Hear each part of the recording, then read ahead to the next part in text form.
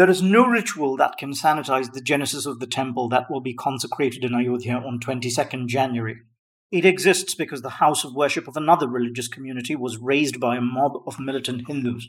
Those who condone this savagery as belated reversal of the destruction in the 16th century of a Hindu liturgical structure by Mir Baqi, who raised the Babri Mosque on its site as a tribute to Babur, are perhaps too benighted to appreciate that they are applauding the very barbarism they decry in the Mughals. But what of those who are sufficiently enlightened to distinguish religion from the Republic, which is greater and grander than the sum of its parts, and pledge their allegiance to the latter while maintaining that the former is a private matter? Their submission to the hysteria of this moment is sorrowful to behold. So many who have marks on their backs for defending Indian pluralism from the depredations of this government have over the past week castigated the leadership of the Congress party for rejecting the invitation to attend the consecration of the temple in Ayodhya.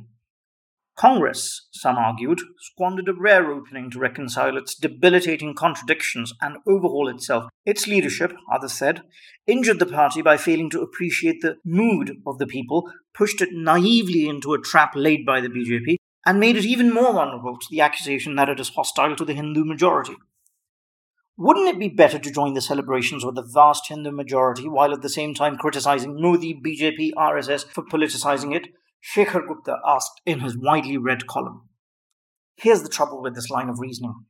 To accept that the spectacle about to be staged in Ayodhya can be extricated from politics is to sanctify the falsification of our living memory.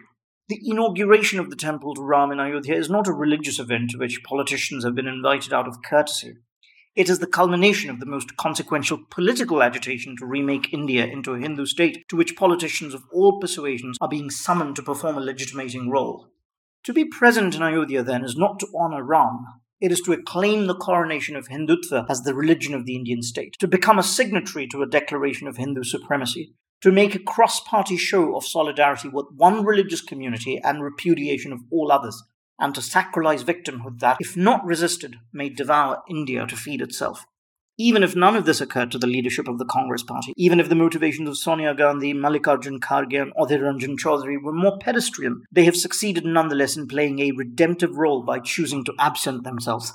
The fate that awaits Congress at the next election is unlikely to be altered by its leadership's decision on Ayodhya. The party is not going to decimate the BJP, even if Sonia Gandhi and Mallikarjun Kharge turn up at the temple draped in saffron and bearing lavish oblations for Ram. The importance of their action will become apparent much later.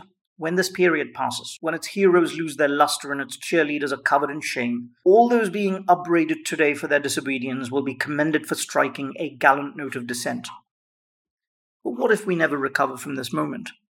What if India surrenders meekly to the erection of a formally communitarian state that is explicitly partisan? Then the generations who survey the squalid era for anything resembling decency will find reasons to feel hopeful.